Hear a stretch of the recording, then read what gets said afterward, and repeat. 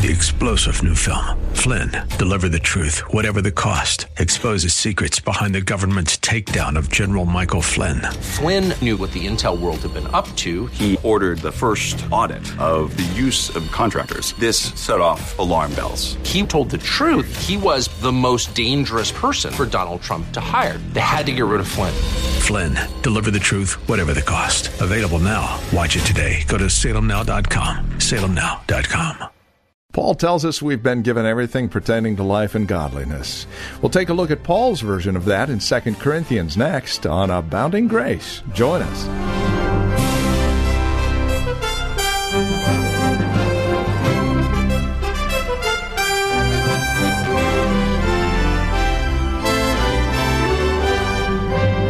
From Reformed Heritage Church in San Jose, this is Abounding Grace with Pastor Gary Wagner. Greetings in Christ and welcome to our program today. We're in 2 Corinthians chapter 12, looking at the first 10 verses. It's here the Apostle Paul lays out for us the matchless grace of God in Christ, the all-sufficient grace of Christ. And that's what we're focusing on, this all-sufficient grace, a grace that is full and complete. A lot of encouragement wrapped up in this short statement here in verse 9. Join us for today's broadcast of Abounding Grace now. Here's Pastor Gary Wagner. By God's grace, we looked at these verses last week, and we saw something of the supernatural experience that Paul had when he was raptured right into the presence of God. I also told you about the nature and purpose of Paul's thorn in the flesh. And today, we're going to focus on verse 9. Because that verse is the focus of the entire chapter. The emphasis of the 12th chapter of 2 Corinthians is the all-sufficient grace of Jesus Christ. Beloved, I don't believe there is any other verse in Scripture that is used more in counseling people who are under pressure, depression, feelings of discouragement, and inadequacy. In fact, I don't believe there is any verse that I have gone to more frequently for my own needs than verse 9 of chapter 12 of 2 Corinthians. For this is where Paul begs God to heal him. And God reveals something to Paul better than physical healing. Now we must remember the context in which this revelation in verse 9 came. If you remember, Paul was under tremendous pressure. He had this stake right in his flesh, a painful, humiliating physical malady that would turn people away from him, and which Satan used to harass him and cause all kinds of embarrassment and indignities. And in the midst of this, Paul prays on 3 separate occasions that the Lord would deliver him from this stake in the flesh that Satan was using to humiliate and depress him. And God said no. He refused to heal him. And this is one of the good, clear examples that God does not always answer our prayer for healing, yet there are those within the church who are always saying God wants all of His children well. Well, this story proves that that is just not true. Sometimes God wants us sick for His purposes. And when you ask Him for healing, He says no. Paul had this stake in the flesh. Paul wanted healing. But God had a purpose for not removing that stake. God says, I have some lessons I want to teach you, Paul. And beloved, the lessons we learn when we are under pain and pressure are some of the most important and precious lessons we will ever learn in our lives. Pain and pressure are often the best stage that God uses to display His glory and His greatness. Now notice what God told Paul.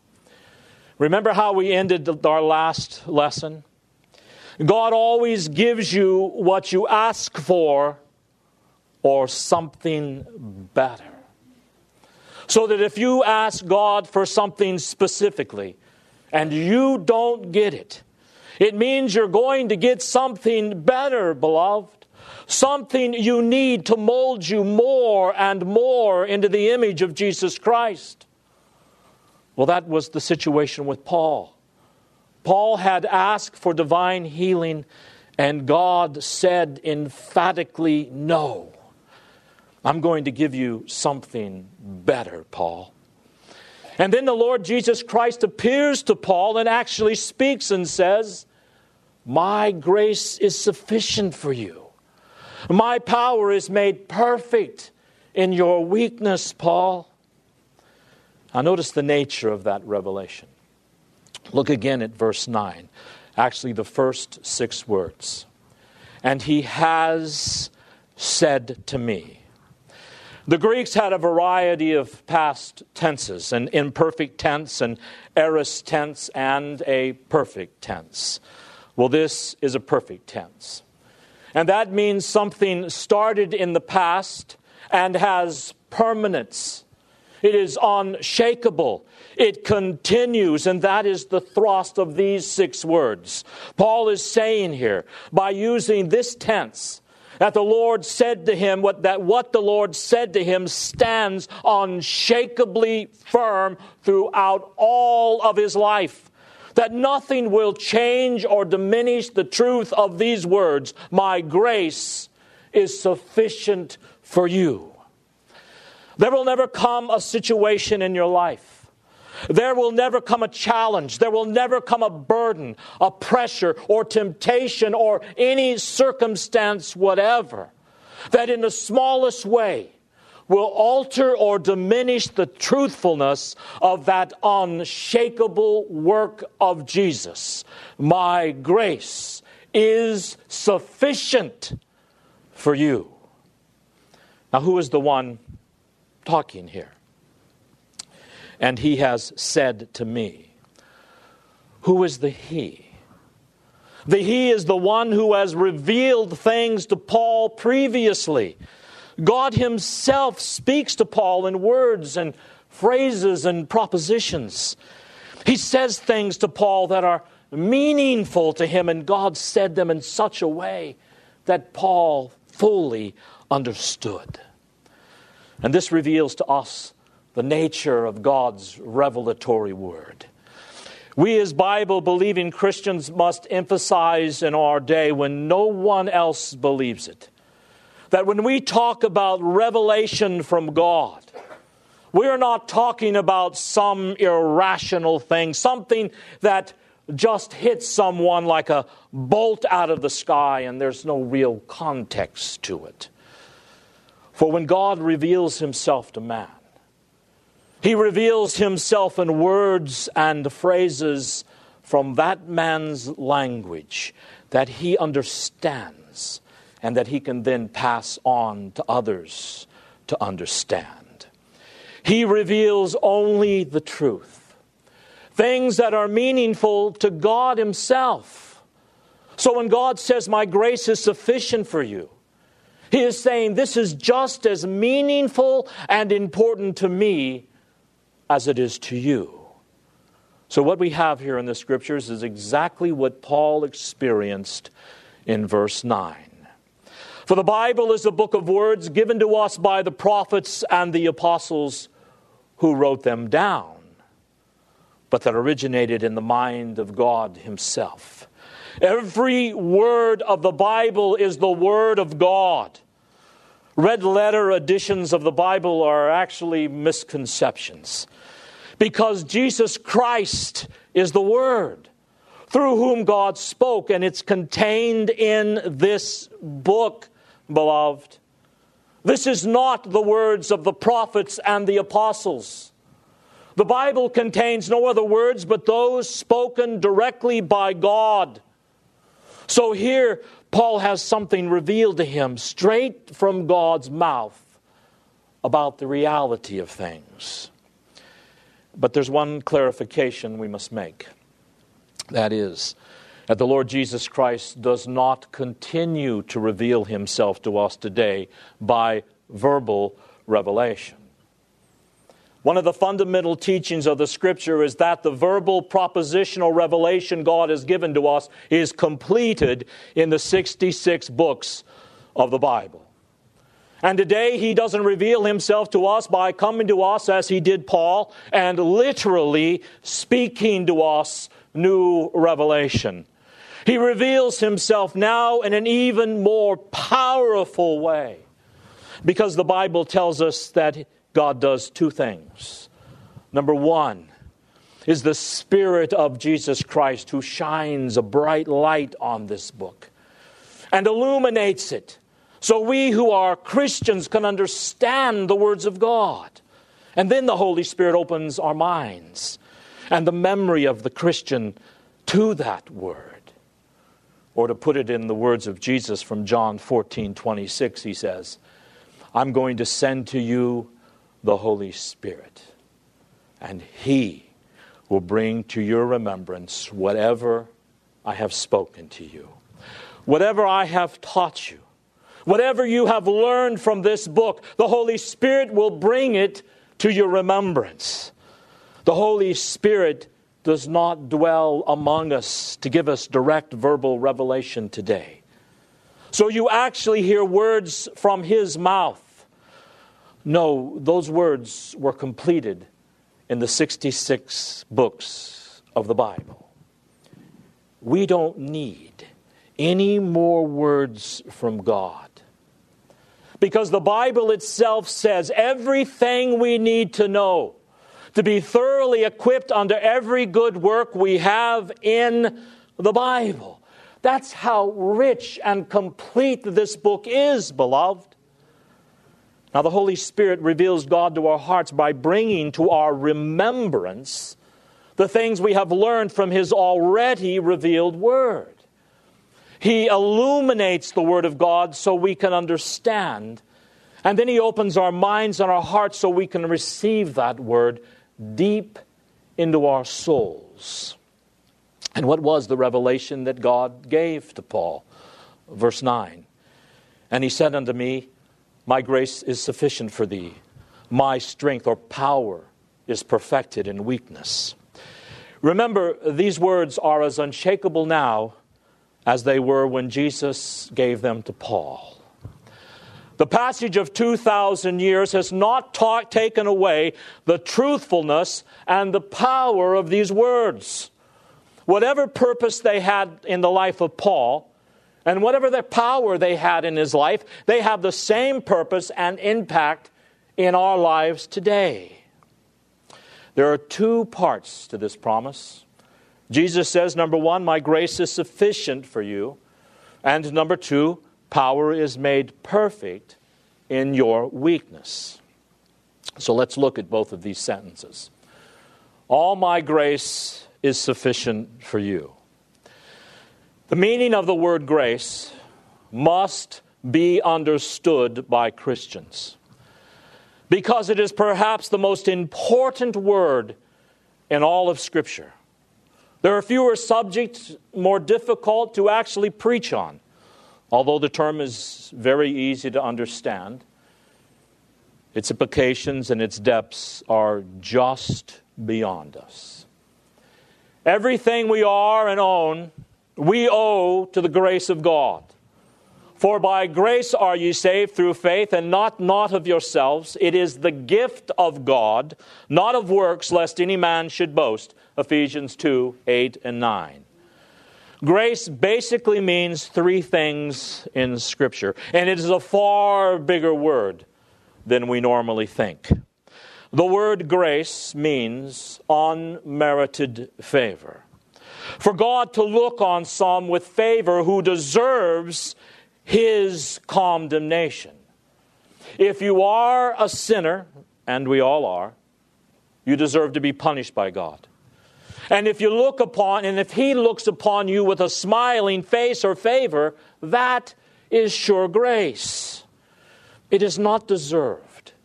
It is not merited. There is absolutely nothing you can do to earn it. You can't buy it. And God does not owe it to you. God shows mercy upon whom He will have mercy, and He has compassion on whom He will have compassion. He owes you and I nothing. And if you think God owes you something besides eternal condemnation, beloved, you have too high a view of yourself. If God looks upon you with favor at all, it is of sheer grace. So there is the first meaning of grace, totally unmerited favor. That's the source of all the good things that God pours out into our lives. Everything good that ever happens to you. And God says He does all things for the good of His children is a gift of God. Every time you experience blessings in your life, whether you realize it or not, you experience those blessings not because you're a good guy and you've earned them, but God has sovereignly chosen to look upon you with merit and favor and grace. Praise be to God. The grace of Christ is sufficient for us because it is grace that saves, brothers and sisters. And then there is a second meaning of the word grace. The Old Testament word for grace is hesed, and is actually more literally translated covenant loyalty or covenant faithfulness. Here Jesus could actually be saying, my covenant loyalty, my covenant faithfulness is all that you need. All you need in life is for God to be faithful to what He has promised you. You don't need anything else. You have life because God is being faithful to the promises that He has made to you in the Bible. That is sufficient for everything. You might not have health. You might not have money. You might not even have many friends. You might be persecuted for righteousness' sake, even be rotting in a prison cell somewhere like some of the great men of God, men like John Bunyan and, of course, Paul himself and many, many others. But if God is being faithful to the promises He has made to His children, His grace is all you need to get through it all. Then there is a third meaning for grace. It means the help of the Holy Spirit, which comes from God's favor. In theology, whenever we talk about irresistible grace, we start talking about the work of the Holy Spirit, calling someone to Christ and changing their heart. Grace is the help of the Holy Spirit in a person's life. Do some of you remember some of the gifts of the Spirit that we studied in the first chapters of Corinthians? Well, there are literally two words used for Spirit gifts there. One is spiritual gifts, and the other is grace gifts. A gift of the Spirit is a grace gift because grace is the help the Holy Spirit brings into our lives. You and I are helpless without the Holy Spirit. If Jesus as a man needed the Holy Spirit in order to be a complete man, don't you think we need Him in order to be a complete man or woman? Now, Jesus was God, and being God, He needed nothing outside of Himself. But Jesus was also a man. In fact, one of the reasons that we studied recently that Jesus was baptized by John the Baptist in the Jordan River was so the Holy Spirit could come upon Jesus' humanity in the form of a dove and equip Him as a man with everything He needed to be our mediator and to be a complete man able to resist the temptation and the pressures of life put upon Him for the 33 years He was here. So without the Holy Spirit working in our lives, we can do nothing. And grace is the help of the Holy Spirit of God in a person's life. And that's why Jesus Christ can say here, my grace is sufficient for you. Well, the question is, why does the Holy Spirit help us? He helps us for one basic reason. Remember, our context in these verses is pain and pressure. The Holy Spirit gives you the ability to keep hoping and persevering in doing right, no matter what is going on in your life, no matter the pressures, no matter the pain, no matter the tribulation. And I don't know about you, but when I start feeling pain or discouragement or frustration, two of the things that start warring in my life are hope and perseverance in well-doing. Now, let this be a secret between us. Don't go telling anyone else. We'll cut this out of the radio. But even with all of my optimistic theology, I sometimes feel like my situation is hopeless. Then when I feel hopeless, I'm not that zealous about helping God. What's the use, it seems? Beloved, have you ever felt that way? Well, the Holy Spirit will get us back on track.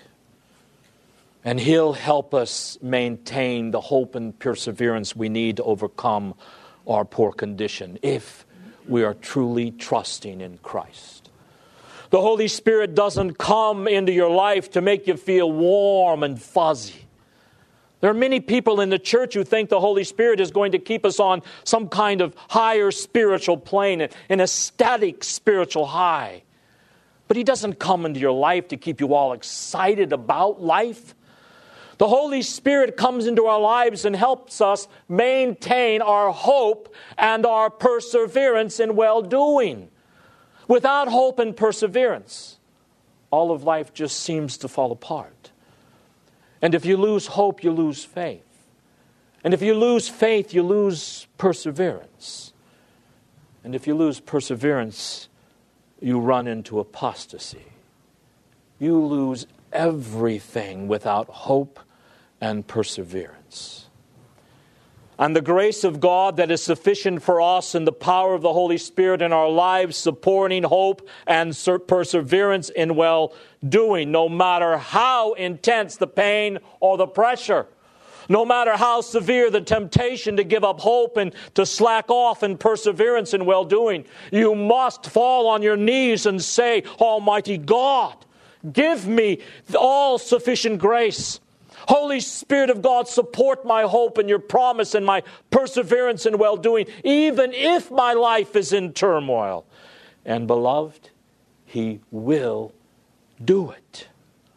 The most severe trials and pressures will neither depress you or make you unfaithful or make you hopeless if you depend on the power of God's all-sufficient grace. So let's look at a couple of passages now where Paul shows his dependence on God's grace. Do you remember where Paul was when he wrote the book of Philippians? The book of Philippians has 4 little chapters. And yet, proportionately, this book has more references to joy and rejoicing than any other epistle in the New Testament. And yet Paul, when he was writing the letter, was in prison. And not because he'd committed some horrific crime, but because he was preaching the gospel. There in this prison, dark, dank, wet, miserable conditions, he's able to say such things as, I have learned, in whatever state I am, therewith to be content. If that is where God wants me to be. Well, that's all the time we have. This has been Abounding Grace with Pastor Gary Wagner, the ministry of Reformed Heritage Church in San Jose. It is our goal and desire that you would abound in grace through the preaching and teaching of God's Word. And that is why we come to you on a daily basis. Now, as we close out our time together, we also realize that some of these messages that are presented here on Abounding Grace are well worth reviewing again at your convenience. Maybe you joined us a bit late. Well, we have copies on CD. They're just $5. Mention today's date as you call or write to us. Here's how to get in touch with us. The phone number is 408-866-5607. That's 408-866-5607. You're welcome to also visit our website, learn a bit more about us. We're at reformedheritage.org. Again, reformedheritage.org. And then, of course, if you would love to partner with us, if you're feeling led of the Lord to become a financial partner with us as we continue this ministry here on this station, please write to us at PMB number 402. And the address is 1484 Pollard Road, Los Gatos, California. The zip code is 95032. Or, again, simply call us, 408-866-5607. That's 408-866-5607. You're also welcome to join us for worship. Sunday services here at Reformed Heritage Church are at 5055 Lone Hill Road in Los Gatos. We meet at the Lone Hill Church 2 in the afternoon, and again Wednesday evenings at 7:15. Directions can be found at reformedheritage.org or by, again, calling 408-866-5607. We thank you for joining us and trust we'll see you again next time we get together for another broadcast of Abounding Grace with Pastor Gary Wagner.